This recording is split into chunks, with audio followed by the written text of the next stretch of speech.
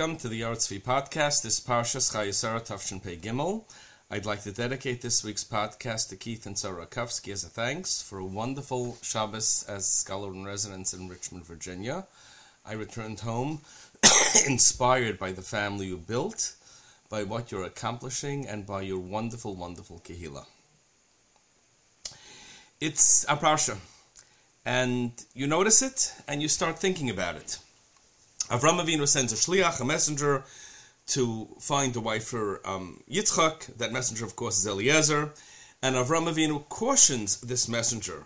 Vayomel of Avram. Avram Avinu told Eliezer, Shomer, go ahead and be very, very careful that take this woman from the place where she is, but my son, do not bring him back to that world. The couple settles here, they don't go there. Now, many of us turn our noses at out-of-town shidduchim. We want our kids local, we want them here for Shabbos and Yontif, we want them here for Erev Shabbos Kugel, but this is not what it's about. This is Avram Avinu. There's much more to it than that. And truth be told, if you think about it, was anyone really envisioning Yitzchak leaving Avram Avinu and leaving Eretz Yisrael to go back to that world of Avodah Zarah, to settle in that world of idolatry? Was that really on the horizon? Was that a possibility? Couldn't have been that way. No one did that. Back then, the norm was that the young woman, the Kala, always settled near her husband. That's the way it was. And inheritance puts it in perspective. The man inherited, the woman didn't. Inheritance was primarily land because a man was rooted near his parents, and the woman was not. You certainly didn't want her owning land that she wasn't going to farm, that her family wasn't going to farm. Because if that would have been the case, then what would have happened is that they would have had sharecroppers, and no one wanted that. We wanted a society where everyone owned their own land, where farming wasn't delegated out, where it wasn't a business where you had owners and serfs and lords and serfs. We just didn't want that. So the man stayed near his heritage, near his family, near his extended world, his old world, and it was his land that the family kept, and they farmed it. And it's even the language, it's even the etymology. Rav Hirsch, who focused on this very, very much, and had tremendous insights, notes that the word chassan connects with chut. The chassan connects the young woman that he's marrying to his family, and kalas kela, she's enclosed within the home.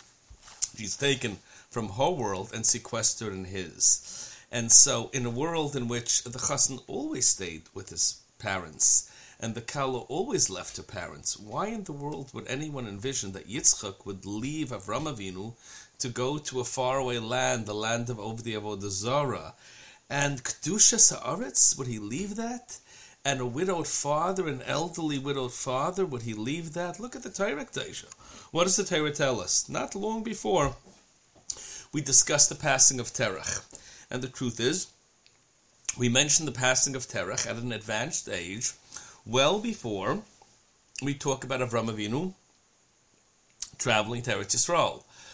Even though the reality was that Terach passed on long after Avram Avinu came to Eretz Yisrael. It's not in order, it's not in sequence, it's totally out of sequence. Why this change? Why are things not in order? So of course the Torah is not in chronological order, right? That's a general rule that we accept. But there's an order, it's the Torah, it makes perfect sense. Why is it taken out of order? So you might remember what Rashi goes ahead and tells us. What does Rashi over there go ahead and say? Rashi says we want to cover.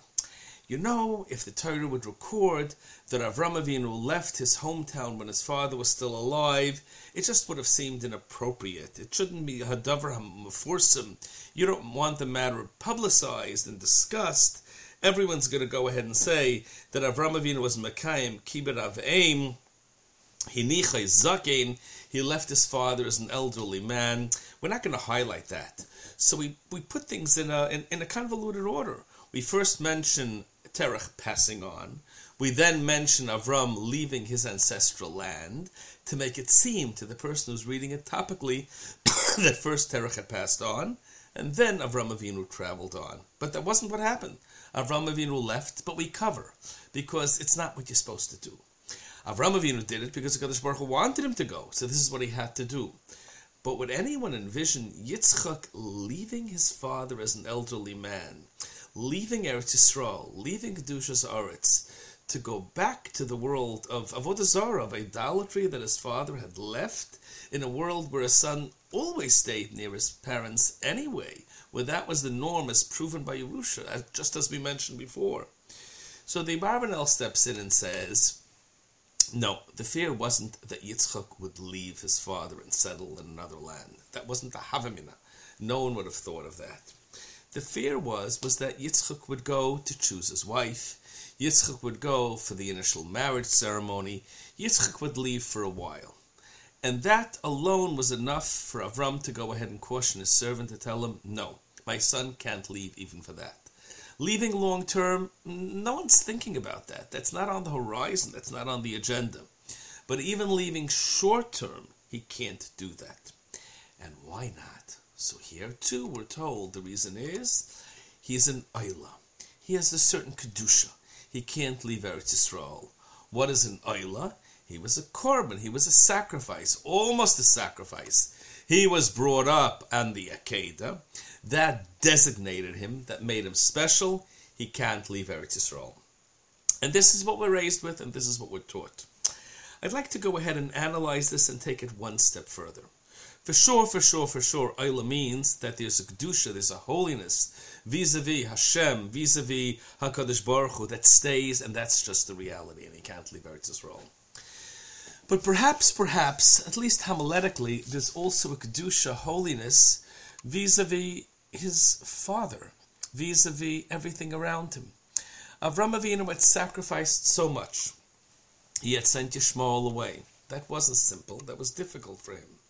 Why did he send Yishmael away? Because of Yitzchak. This is what had to be done. The two boys couldn't be together. Sarah had died. But why had Sarah died? The story about Sarah's death happens right after the Akedah, right after the Torah story about Yitzchak almost being sacrificed, which lends itself to the assumption that Sarah died because of the Akedah. A reaction, fear, joy, so many different readings.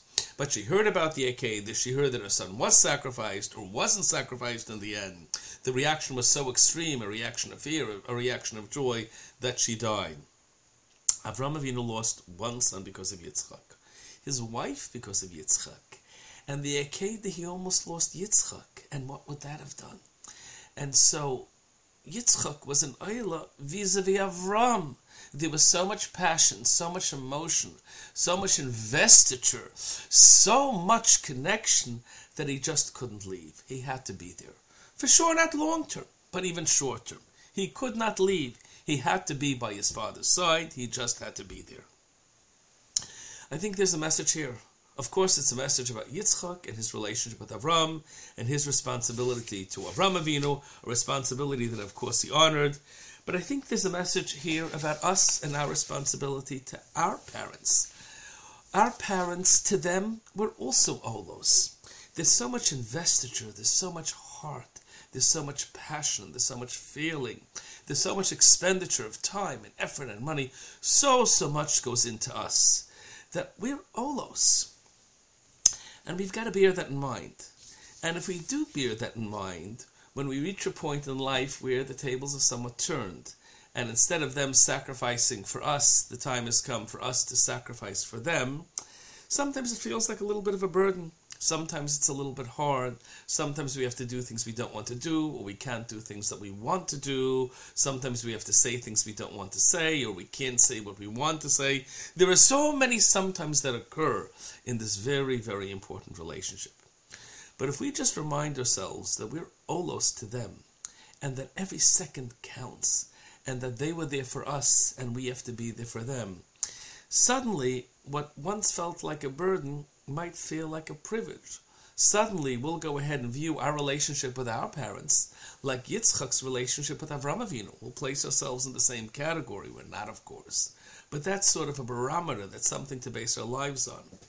And once we do that, once again, what had once felt like a burden might very much feel like a privilege.